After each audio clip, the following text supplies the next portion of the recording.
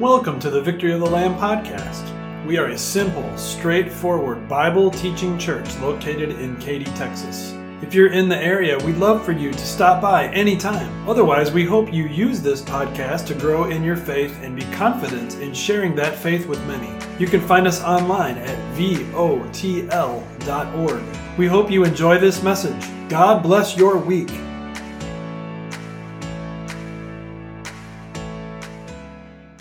Paul's prayer for the Ephesians, what he never stopped praying, was this.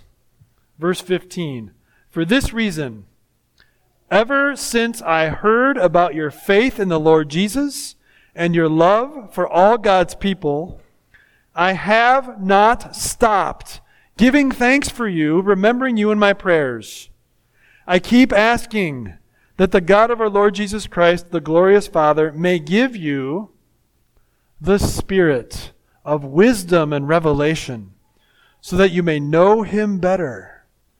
One thing Paul kept on praying for the Ephesians about was that they keep getting to know Jesus better. That's it. Sounds simple, doesn't it? But how profound. We get to know Jesus better through the Word. That's where we have Christian wisdom and things are revealed to us from God's own heart and mind. And we can get to know our ascended King of Kings better and better and better. We never stop praying for that. What else did he keep praying for? Verse 18, "I pray that the eyes of your heart may be enlightened, in order that you may know the hope to which he has called you, the riches of his glorious inheritance in his holy people." As the Ephesians, Paul was praying, would get to know Jesus better and better and better and better and better. And not just say, "I heard he died on the cross for me, I'm going to heaven because of it, that's enough. Let's talk about something more important." No. I pray that you keep on digging into, drilling deeper into the glorious hope to which he has called you. Heaven, the glorious inheritance, the wealth that Christ offers you. Keep getting to know that better. Keep thinking about that more and more. Spend your free time wondering, what is heaven going to be like? And I can't wait to go there. That's eternal. That is riches. This here, just for a time, whether it's pleasure or persecution, just for a time. That's what he's praying for the Ephesians. He never stopped. I pray you keep getting to know this glorious hope of inheritance in heaven better.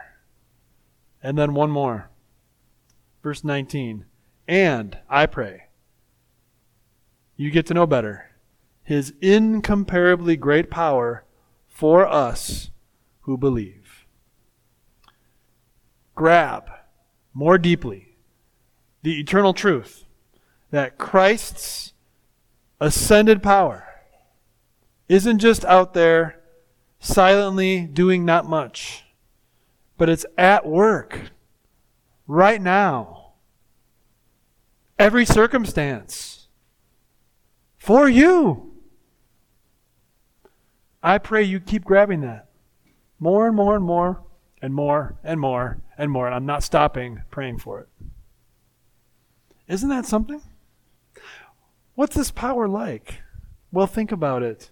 This power that is incomparably great and at work for us who believe is the same power that caused death to not stop Christ on Easter morning. He rose from the grave powerfully. It's the same power that, in spite of Satan's best efforts and conniving words and schemes, did not stop Christ from ascending into heaven victoriously, where he's sitting at God's right hand, ultimately in power of all things for all time.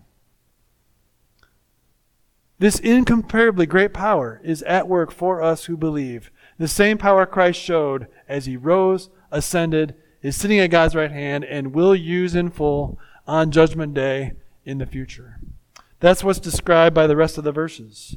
This power that is incomparably great for us who believe right now is the same as the mighty strength he exerted when he raised Christ from the dead and seated him at his right hand in the heavenly realms, far above all rule and authority, power and dominion, and every name that is invoked, not only now in the present age, but also in the one to come. God placed how many things? All things under his feet, and appointed him to be head over how much? Everything. For who? For the church, which is his body, the fullness of him who fills everything in every way. This power that is at work was not just at work back then as they're dealing with witchcraft and Artemis worship, but also now with us who believe. It is at work to help you keep growing closer and closer to Jesus, thinking more and more about heaven, less and less about pleasure and persecution of this earth. It's at work as morsels of the gospel touch hearts who have never heard it before, and it's at work as it softens that heart so that they believe in Christ as Savior. The best thing that could ever happen to them. And it's at work. The ascended King of Kings is able to do this. He promises it. Any circumstance that comes up on earth, whether it seems minor and insignificant, whether it's humdrum and ordinary, or whether it's life-changing for you or even on a global scale, Christ Jesus, with his incomparably great power, is able and promises that he works all things for the good of the church, us. So that less and less we grab this life, and more we grab heaven, getting to know better and better the glorious hope, the eternal wealth, and the loving power of the ascended King of Kings that is incomparably great. It's not just a theory, folks. It's really at work today for us in our hearts. So why do we doubt? Why do we battle? Fear. Why do we seek power from other sources?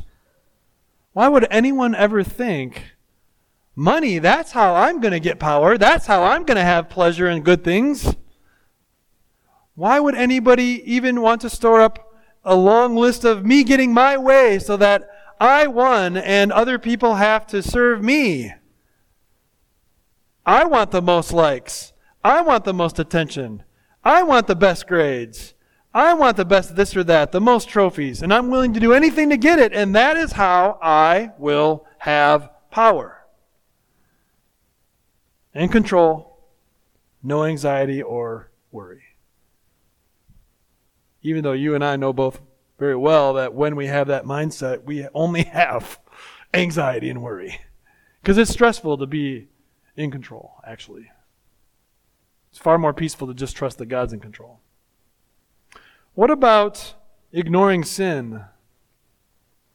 And instead of thinking about the ascended King of Kings and the things of heaven, as we're dealing with wanting pleasure or avoiding persecution, we ignore sin, treat it with a casual attitude.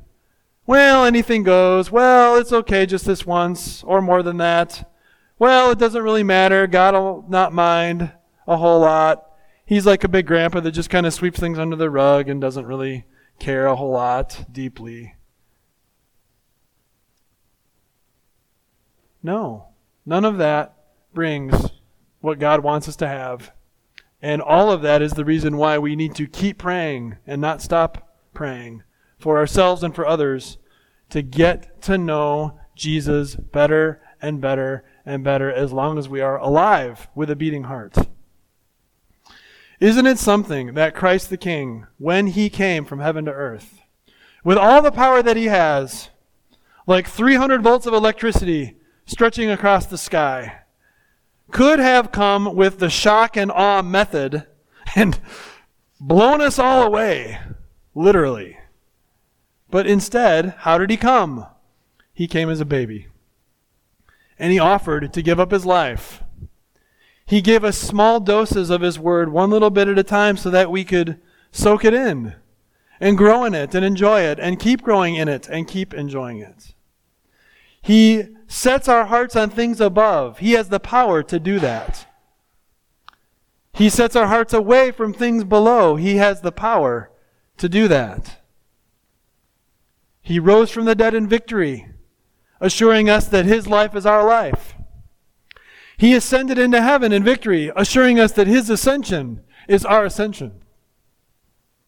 He's ruling all things for the best interest of his church, assuring us that he goes before us to set things up. He goes behind us, having our back, and he's within us, giving us joy and peace at all times. No exceptions. What a great Savior we have. And so we pray for ourselves. Lord, help me to get to know you better. Help me to engage more and more with the glorious hope to which you have called me. To think more and more about the wealth and the inheritance that you freely offer me through your finished work. Help me to trust in times of darkness as well as light that your incomparably great power is at work right now